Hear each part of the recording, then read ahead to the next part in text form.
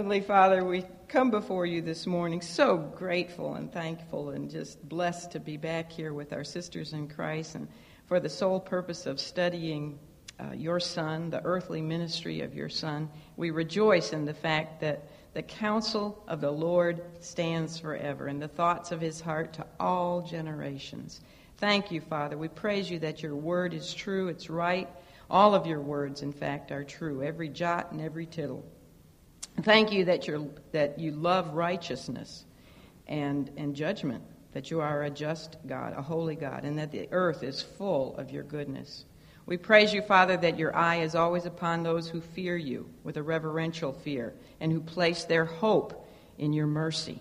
Thank you that you are our help and our shield and a very present help in time of need, and that in thee we shall never, ever be ashamed.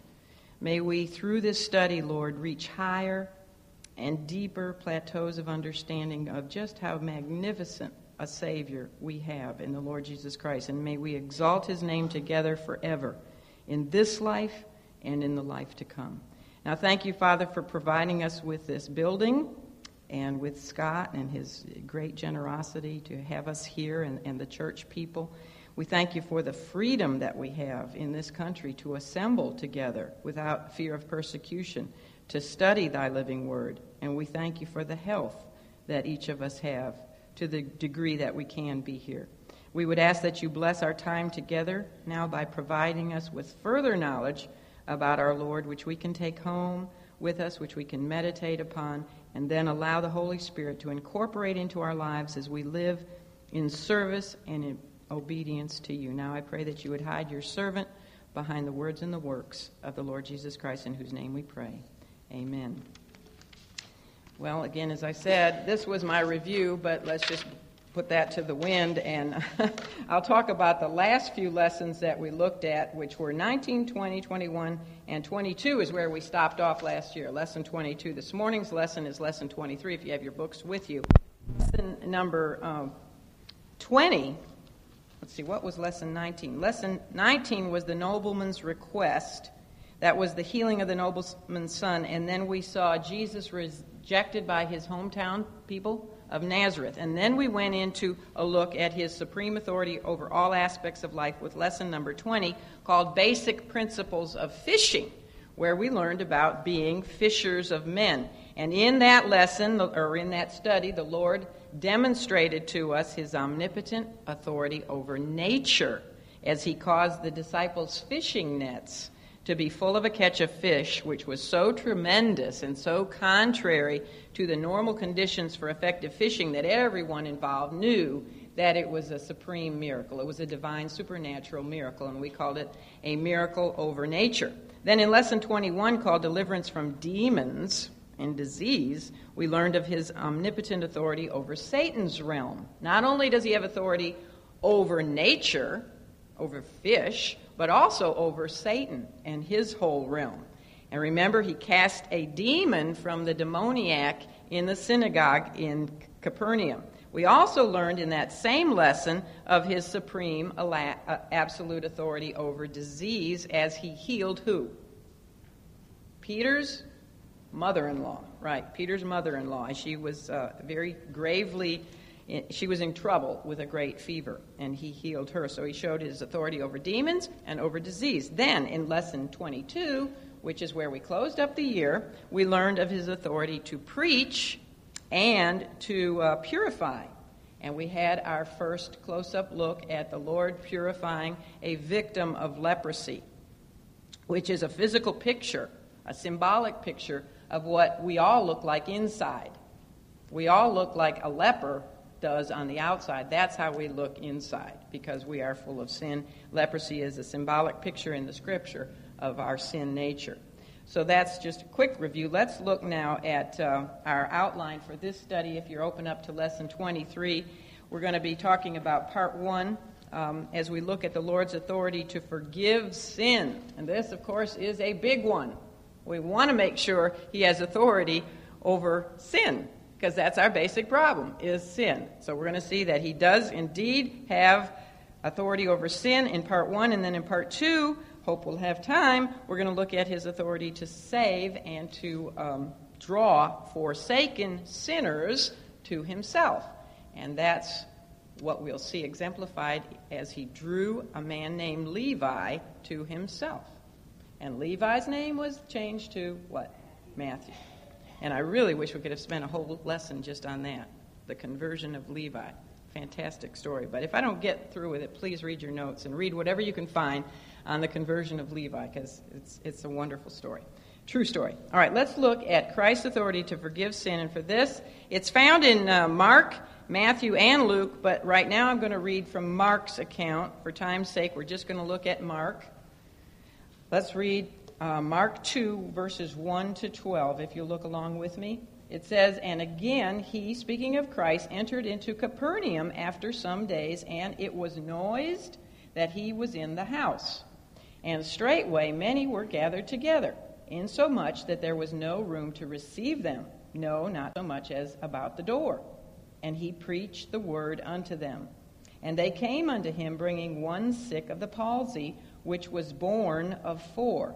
In other words, carried by 4. And when they could not come nigh unto him for the press, too many people, they uncovered the roof where he was, and when they had broken it up, they let down the bed wherein the sick of the palsy lay. When Jesus saw their faith, he said unto the sick of the palsy, Son, thy sins be forgiven thee. And let me just tell you that over in Matthew 9:2, same account, it says that he said, before he said, Son, thy sins be forgiven thee, he said, Be of good cheer. Your sins are forgiven. All right, verse 6. But there were certain of the scribes sitting there and reasoning in their hearts, Why doth this man thus speak blasphemies? Who can forgive sins but God only? And immediately when Jesus perceived in his spirit that they so reasoned within themselves, he said unto them, Why reason ye these things in your hearts? And over in Matthew 9:4, it says, he said to them, Why think ye evil in your hearts? All right, verse 9, Whether is it easier to say to the sick of the palsy, Thy sins be forgiven thee, or to say, Arise and take up thy bed and walk? But that ye may know that the Son of Man hath power on earth to forgive sins, he saith to the sick of the palsy, I say unto thee, Arise and take up thy bed and go thy way into thine house. And what? Immediately he arose, took up the bed, and went forth before them all, insomuch that they, the people, were all amazed and glorified God, saying, We never saw it on this fashion. And they never had. All right, after the Lord completed his first great preaching tour, known as his Great Galilean Preaching Tour, he went throughout all the many towns and villages of Galilee, preaching and teaching and healing as many as came to him. We find that in verse 1 here, it says he returned to Capernaum. And Matthew, I didn't read Matthew, but Matthew 9:1 tells us that this was, quote, unquote, his own city. Now that's interesting. Capernaum was his own city. You see, what happened is it became his own city after his own city rejected him. Nazareth would have been his own city. Now Capernaum was made the headquarters for his whole Galilean ministry. Now the house, which it talks about at the end of verse 1, I'm in Mark 2, is that probably most likely the house of Peter. All right, it would be the same house where Peter's mother-in-law had been healed. Now, the members of this household, as I said, had already experienced a great blessing when the mother in that family was miraculously healed by Jesus, and they were going to now experience another great blessing. They were having a great blessing with just all those people in their house to hear Jesus, the Son of the living God, teach. But they were about to experience another blessing as they would see that man lowered through the roof and healed of his paralysis. You see, when you open your home to Jesus Christ, and by the way, in the Greek, the word for house is the word home. You see, Jesus felt at home. There's a difference, isn't there? He felt at home in Peter's house. He was accepted there. He was loved there. Everybody there knew acknowledged that he was Lord. So he was at home in Peter's house. Where was he at home in southern Israel? Right. His home down in Judah, right now we're up in the northern section called Galilee of Israel. That his home there is Peter's home. But when he goes down into Judah, there's a little town named Bethany, and his home there, Mary and Martha's house. And did they experience great blessings? You better believe it. Their brother died, and Jesus brought him back to life. And, of course, many times Mary and Martha would hear the Lord teach in their own home. So when you open your home to Christ, you will see his blessings upon you and upon your family. So make sure Jesus is at home in your home. Now, when the people of Capernaum, who had not wanted Jesus to leave them, back in Luke 4:42, remember they tried to coerce him to stay with them? They were kind of selfish in that regard. They didn't want him to go to the rest of Galilee. They wanted him to stay with them and heal all of their sick. Well, when they heard that he was back after this great preaching tour, it quickly became the talk of the town. It says there that it was noised. Don't you like that? It was noised that he was in the house, Peter's house. So they were ecstatic, and they couldn't wait to bring to him more of their sick for healing. Now, unfortunately, most of the crowd was more curious than they were converted. There were so many people, we're told, who came from every town. I don't think we see this in Luke's account. If you want to flip over real fast to Luke 5:17, we are told there that people came from every town of Galilee and Judea, and even from the holy city, Jerusalem itself. So was Peter's house crowded? It was very, very crowded. I mean, and not only that, but we also know that this crowd included Pharisees and doctors of the law, who probably came from all over the place too. The Sanhedrin, the ruling governmental body of Israel, had heard about by now. Now Jesus is in his year of open popularity. He's left his year of obscurity. If you look at our general outline at the very beginning of your book, there's an outline. We've gone from his year where not many people knew him to now he's gaining in popularity. And so the Sanhedrin sent this delegation of religious rulers to check him out. So a big delegation of scribes and Pharisees are also in this house. And so there's so many people, we're told there was no room to receive them, no, not so much as about the door. Now, the religious rulers, do you think they came there because they wanted to know about Jesus and to really truthfully hear what he had to say? And they didn't. And we see that when we read how they criticize him, and when he says that they have evil hearts. So I'm not just speculating. I know for a fact they were not there because they wanted to really truly learn who he was and had sincere, open motives. They were there because they wanted to investigate his messianic credentials with great prejudice. They had already really made up their minds. They decided really that they didn't like him when he cleansed the temple. And they certainly didn't like him because of the fact that he was from Nazareth and that he didn't really affiliate with them. Who did he affiliate with? As we'll see next, with the publicans and prostitutes and the sinners.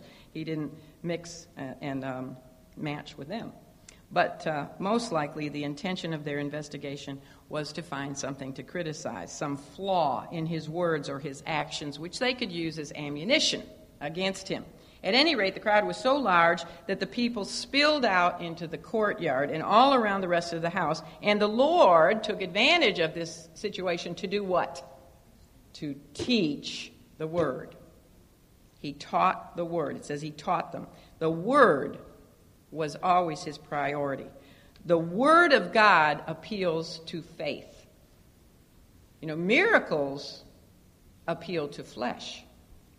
But the word of God appeals to faith. And so it was always his priority. Before he would heal anyone, he would always make sure they heard his words first.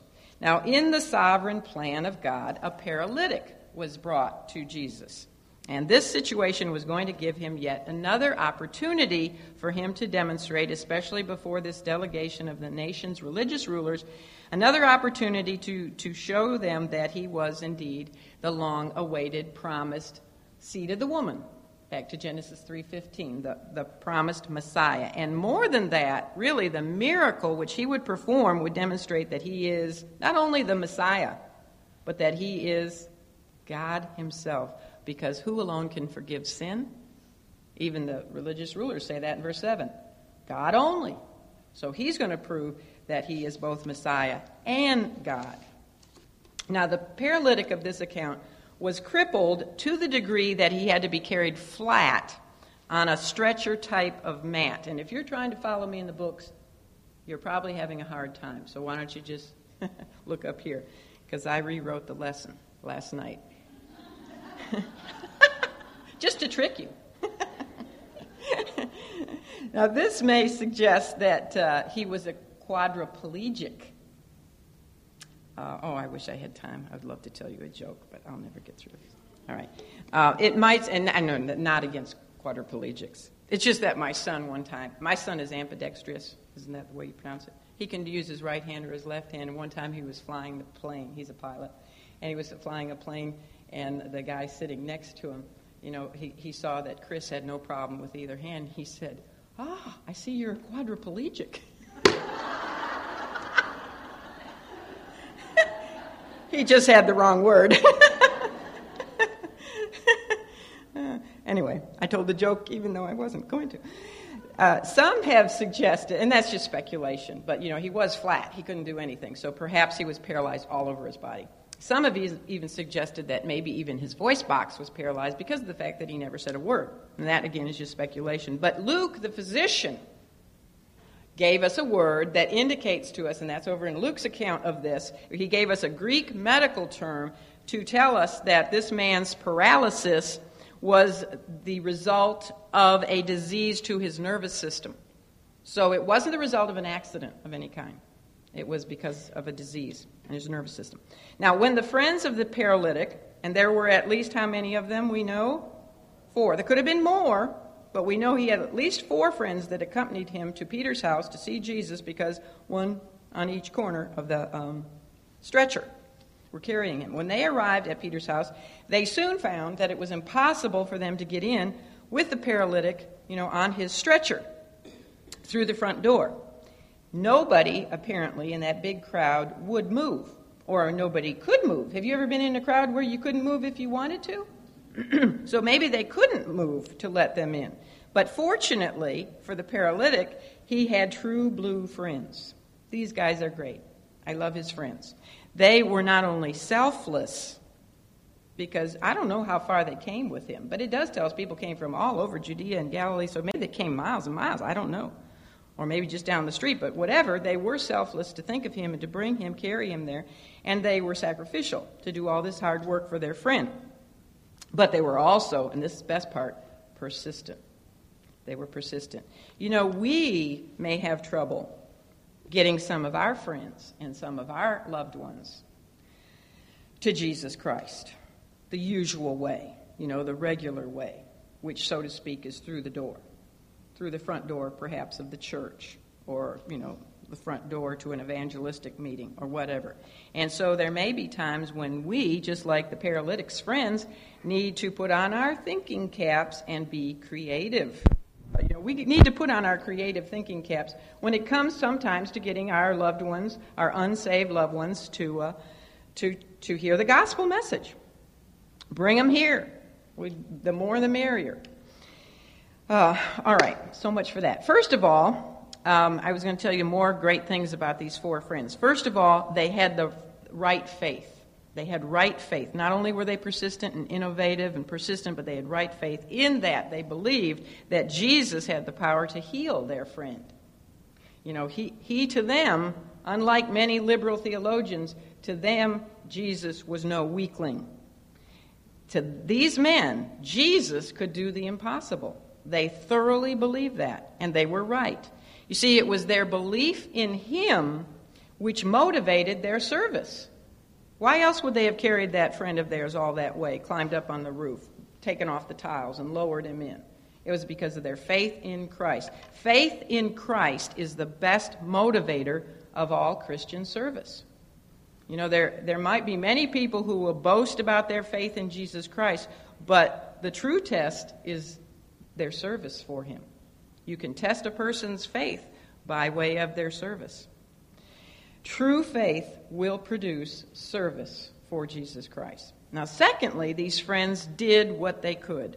They did what they could. They themselves could not heal their friend, right? But they could take him to the one who could. They could carry a stretcher with him on it.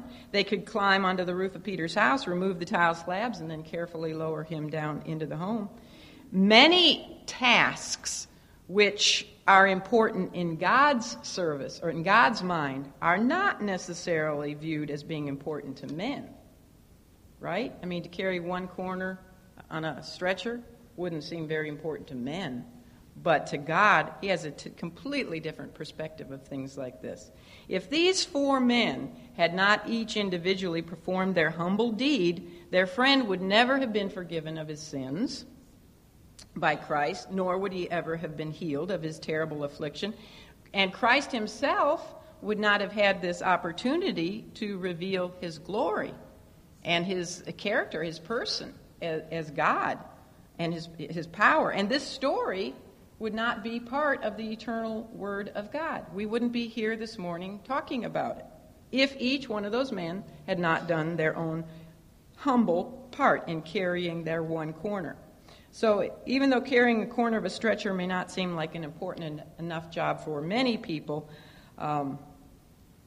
yet unless a man was at each of those corners, the paralytic would not have gotten to Jesus. And that's another lesson for us, because a third commendable factor about these men is that they had to cooperate together. It took 4 of them to carry that stretcher. If they had not worked together, then the paralytic, again, would not have gotten to Christ. If we can't work together in the Lord's work as a body should, then we won't get much done. That's why if there's problems in a local church and there's division, you don't see that church accomplishing much for the Lord. Got to work together as a body. Paul said we are laborers together with God. So don't be a dissident. Don't be one of those kind of people who won't work together with others in the local body, the body of Christ. Don't go your own way and do your own thing and not get involved with others in the service of Christ. This will not help his cause, and it will not help the church, and it will not bring people to Christ for the forgiveness of their sins. So these men were great examples to us in numerous ways. The 4 friends of the paralytic, then, taking their friend, decided that since they couldn't get in through the front door, they decided that what they would do was climb up to the roof of the house and then lower their friend through a hole of their making. Now, when you read that, some people say, oh, my, this isn't very nice. I wouldn't, if I was Peter, I wouldn't be very happy about people climbing up on my roof and making a big hole in it that, the rain would come down and later on I'd have to spend money to fix. But that's another reason why we have to understand that the roofs of first century Israel homes were oftentimes composed of thin 3-foot slabs of limestone, which Luke actually refers to as tiles. If you look over at Luke 5:19, you'll see they were called tiles. And these were laid on the homes, the top of the homes, in an arch slab kind of a technique. So it made it very easy to remove the slabs, and they could be set to the side and then very easily replaced without doing any damage to the house itself. So make sure you understand that. They weren't destructive kind of guys. And this seems to be what happened in our story. By merely lifting up some of those roof tiles, the paralytic's friends were then able to lower him. And here again, they had to cooperate together. Can you imagine if one side lowered him more, he'd fall right off of the mat. So they had to lower him very carefully with his couch, it says in Luke 5:19, with his couch into the midst right before Jesus. Also, if you're thinking, well, how did they get to the top of the roof? If you remember in our study last year, I had a picture up here to show you how they had either ladders or stairways that went to the top on the side of the home that would take all the people of the house up to the rooftop. The rooftops were flat, and people spent a lot of their lives up on their rooftops. So they wouldn't have to have gone out and found a ladder, and it wouldn't have been a difficult thing. They could just climb the stairs on the side of the house. On their rooftops, people often slept at night when it was too stuffy in the home below. They would eat meals up there. They could talk from rooftop to rooftop with their neighbors. They dried their fruit up there. They hung their clothes up there. They spent a lot of time on the rooftop. Now, the gospel writers tell us that when Jesus saw their faith, he said unto him, the paralytic, be of good cheer. Now, this is how it's written over in Matthew 9:2. He said, be of good cheer, thy sins be forgiven thee. The words, be of good cheer, then, were the very first words spoken by Jesus to the paralytic. And this comforting statement of cheer referred specifically to what? The forgiveness of his sins. This would tell us that the paralytic himself was obviously burdened with his own sins. Jesus is saying, be of good cheer, your sins are forgiven. The man was burdened about his sins. Now, forgiveness of sins, I've got news for you. Forgiveness of sins will always bring with it good cheer. It's a wonderful thing to know that your sins are forgiven and not to have to be bent over with them.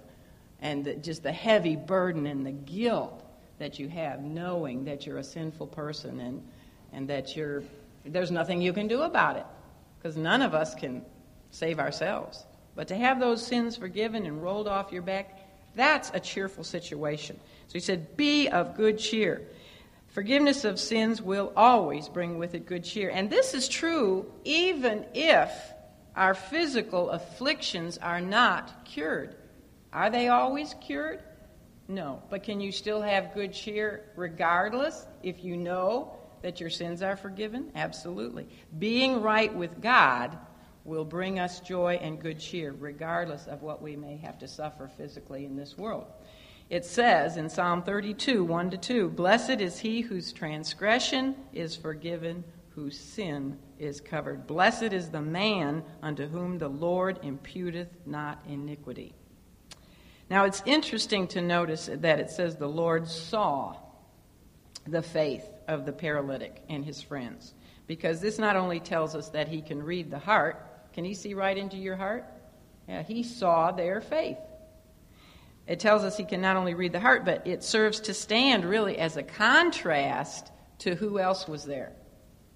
The unbelieving, cold-hearted scribes and Pharisees. And as I said, in Matthew 9:4, he actually tells them that they have evil hearts. So there's a contrast there. It's also interesting to notice the order in which Christ worked here. First, he dealt with the spiritual problem. First of all, he forgave the sin, and then what did he do? Then he worked with the physical problem. Then he said, arise. After he said, your sins are forgiven, then he said, arise, take up your bed. The spiritual is always more important than the physical. There's little hope in all the physical healings of the world. I mean, just imagine if every sick person in the whole world was just right now healed. That'd be great, wonderful. But ultimately, it wouldn't make any difference, would it? Because it is appointed unto men once to die, and then the judgment. So all the physical healings in the world would make no difference if there was no cure for the disease of sin. What shall it profit a man if he gain the whole world, or his whole health, or gain back a whole body, if he shall lose his own soul? It is wrong for a church or a mission organization or a Christian rescue mission, etc., to put more emphasis, a lot more emphasis on healing the physical than on healing the spiritual. Now, both are good, no doubt about it. Both are good, but the priority is definitely the spiritual. Now, because the prevalent teaching in Israel at this time was that suffering and afflictions were always evidence of God's divine chastening for sin. Remember, we see this, we haven't gotten there yet, but in John chapter 9, even the disciples had this idea. This was the main way of thinking in Israel. Who caused this man's blindness? You know, the man that was born blind? Did he sin in his mother's womb, or did his parents sin? I mean, obviously he's blind because of somebody's sin. That was the prevalent teaching even back in Job's days. You know, Job's wonderful friends came to him and said, obviously you're suffering because you've sinned. You're a sinner. So, and we know ultimately that all disease is a result of sin, but we're talking about direct result of sin. That was the main thinking of that time. So the paralytic himself would have believed, you see, that his suffering, his paralysis, was a direct result of his own sin. So his greatest concern would have been his need for forgiveness. And Jesus obviously knew this burden of the man's soul, which again is why he said, be of good cheer. Thy sins are forgiven. If it would therefore seem that the man's affliction in this case was a direct result of his sin. Now, see, that's not always the case. Like with the man born blind, it wasn't because he sinned in his mother's womb, and it wasn't because his parents had sinned. Now, they had, but the direct result of his blindness was why? So that God could be glorified. But in this case, with the paralytic, his paralysis was a direct result of his sin. Or at least that's how it would seem. But whether or not that is true in this situation, I would say it is. But the fact of the matter is that the man was indeed, no matter how you look at it, he was a sinner in need of forgiveness, just as all of us are sinners. For all have sinned and come short of the glory of God. There's none righteous, no, not one. We're all in need of forgiveness. So this man's greatest need was in the spiritual realm. And just like him, you know, if you think about it, just like him, we are all paralytics when it comes to saving ourselves. What can we do to save ourselves? We're just really like him. We can do absolutely nothing to save ourselves. There he was laying there flat, couldn't even speak, it looks like. Couldn't do a thing, couldn't even lift a finger. Couldn't say a word. And that's exactly the condition we are in. We have to be like him. We have to come to the point where in great humility, do you think that was a humbling thing for him to be able to do nothing? He had to be carried there by friends and then lowered through the roof in front of all those spectators and just laying there right at the feet of this man. That's a very humbling thing. But that's where you and I need to get to be forgiven of our sins. We have to be totally humble, have poverty of spirit, and know that apart from Christ, we can do nothing. You know, we're all paralyzed, really.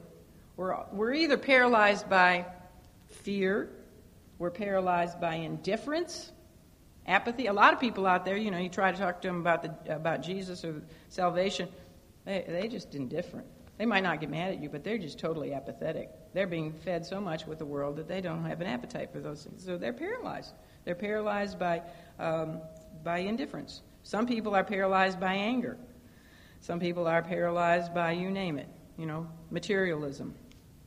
All kinds of ways that we're paralyzed. But we have to just really be like this paralytic, knowing that we're helpless, and we must come before the feet of the Lord Jesus and depend on him totally, you know, depend on his compassion, his mercy, and his love toward us, and his power to save us. And he will, when we come to him in that fashion. Later on this year, we're going to study the Sermon on the Mount. I wish I could just jump these 5 lessons and get right into it, because that's what I've been studying all summer, and I'm so excited about it. But every time we study the Sermon on the Mount, every lesson we're going to be talking about poverty of spirit, humility. That's where it all comes back to. Well, when the Lord said, "Son, thy sins be forgiven thee," can't believe it. The greatest miracle of all time was instantly performed. A holy God forgave the sins of an unholy man. That's the greatest miracle that can ever take place. And by the way, this is the 7th miracle in our Life of Christ study. 7 is the number of perfection and completion. And here, sins were forgiven. That's the greatest, most complete, perfect of all, the greatest miracle of all. Although it would cost the Lord his own life at a very, very painful cost on an old wooden cross, yet the Lord Jesus gave the paralytic an absolutely free and gracious gift. It was the one thing that the man needed above all else. He gave him forgiveness of his sin and at the same time, eternal life. And that is the greatest miracle of all, the miracle of the new birth. And if you have not experienced that miracle, oh, please don't leave here today without coming and talking to us and just finding out how you just come to the Lord in utter humility, recognizing the fact that you are a sinner and that there is nothing you can do to save yourself. It's not by good works, nothing we can do to earn our salvation. We just have to be like the paralytic at his feet and say, Lord, save me, and he will. But don't leave here without knowing for sure that you are saved, please. Now, when the scribes and the Pharisees heard Jesus' words of forgiveness of the man's sins, they were incensed, okay? Immediately, now they didn't say these words out loud, but in their hearts and minds, what did they accuse him of? Blasphemy. Mark says that they reasoned in their hearts, why doth this man thus speak blasphemies? Who can forgive sins but God only? You see, they understood that he was claiming prerogatives that belonged to God alone. He was intruding on a divine right. Who is he to say that he could forgive sins? They actually understood more than many liberal theologians who say that Jesus never claimed to be God. They understood he was claiming to be God. He certainly was. He was claiming here to be equal with God, to say to this man, your sins are forgiven. To the Jews, this was blasphemy, and the only reason it was blasphemy is because they didn't believe in their hearts that he could possibly be God. It really wasn't blasphemy because he really is God. But this to them, because they would not believe, not because they could not believe, but they would not believe, so blasphemy was punishable by being stoned to death, and then your body would be taken and hung on a tree until it decayed, and birds, and it was just nasty, awful, and shamed, and then it would be buried in a obscure, shameful way.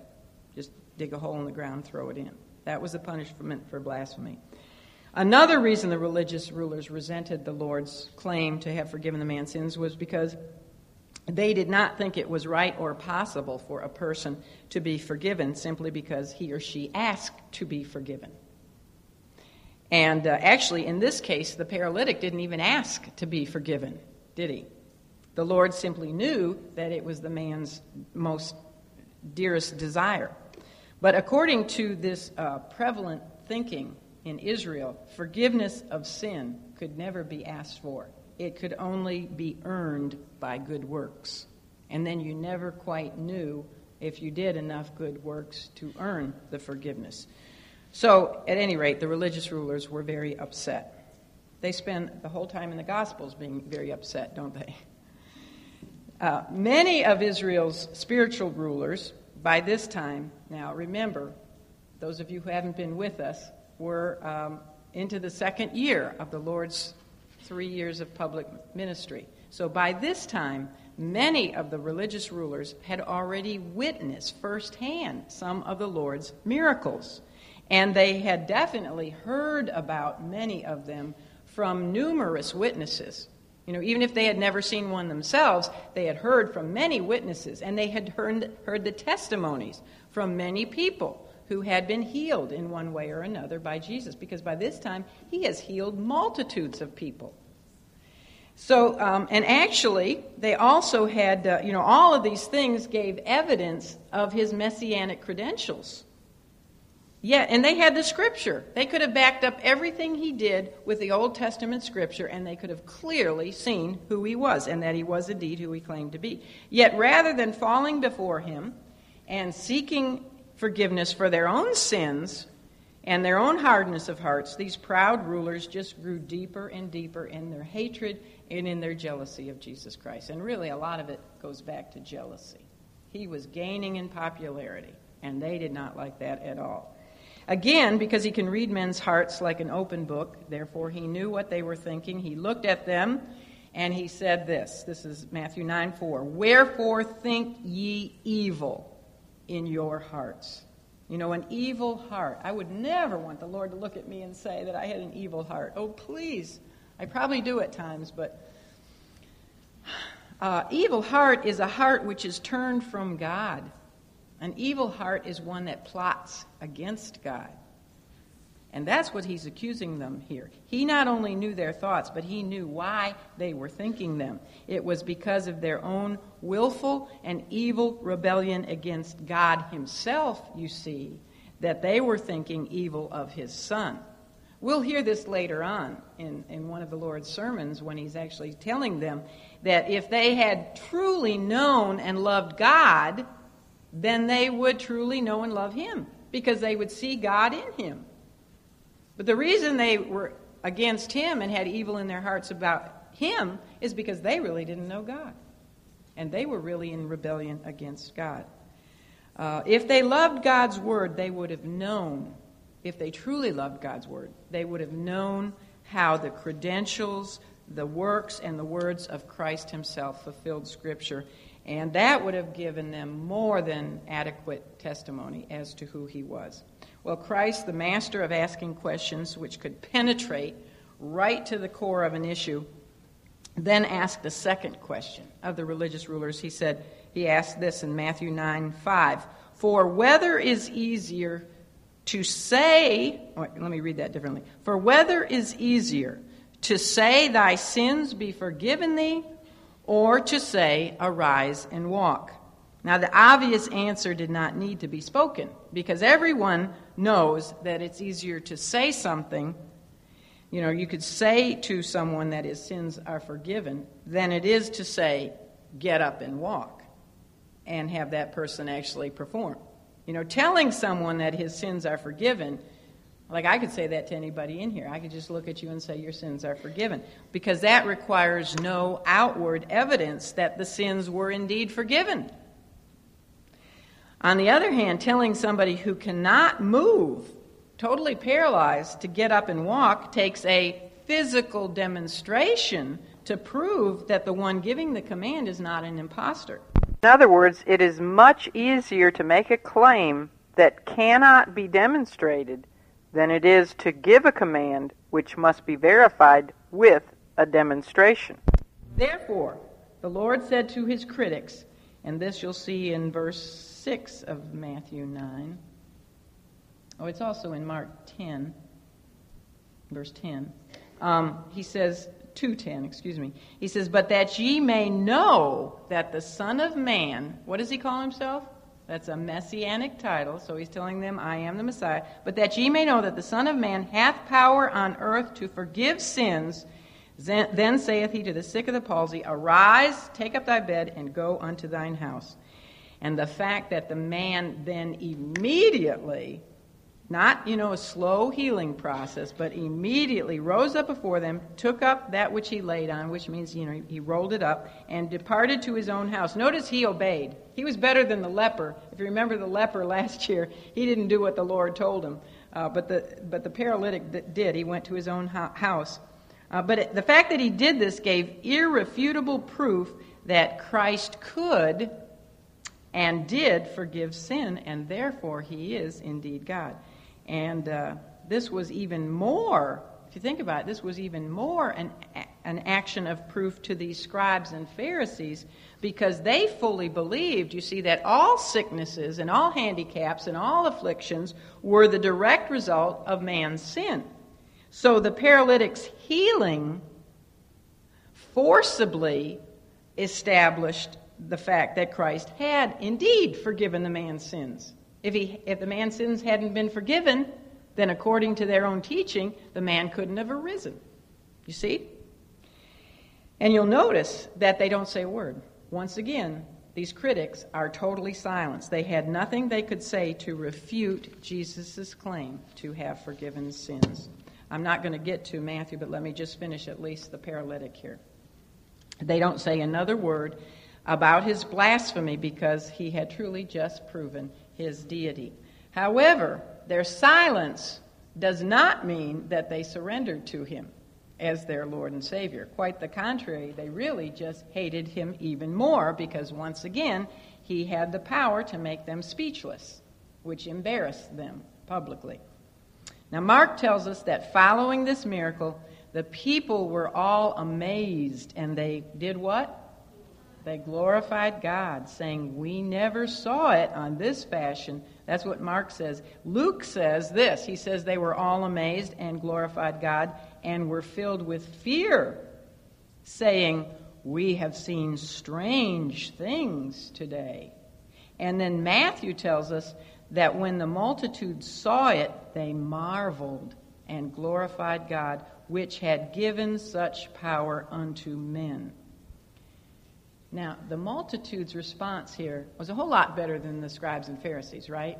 You have to agree with that. It was a lot better. And it was good because they rightly glorified God. But you know what? It wasn't good enough. Their response was not good enough because it says they glorified God because he had given such power unto men. They still thought of Jesus as a mere man. Oh, he was an extraordinary and a godly man, one who had been entrusted by God himself with some amazing powers, and they were moved to awe and even fear and awe, respect for him, but not to faith in him as their Lord.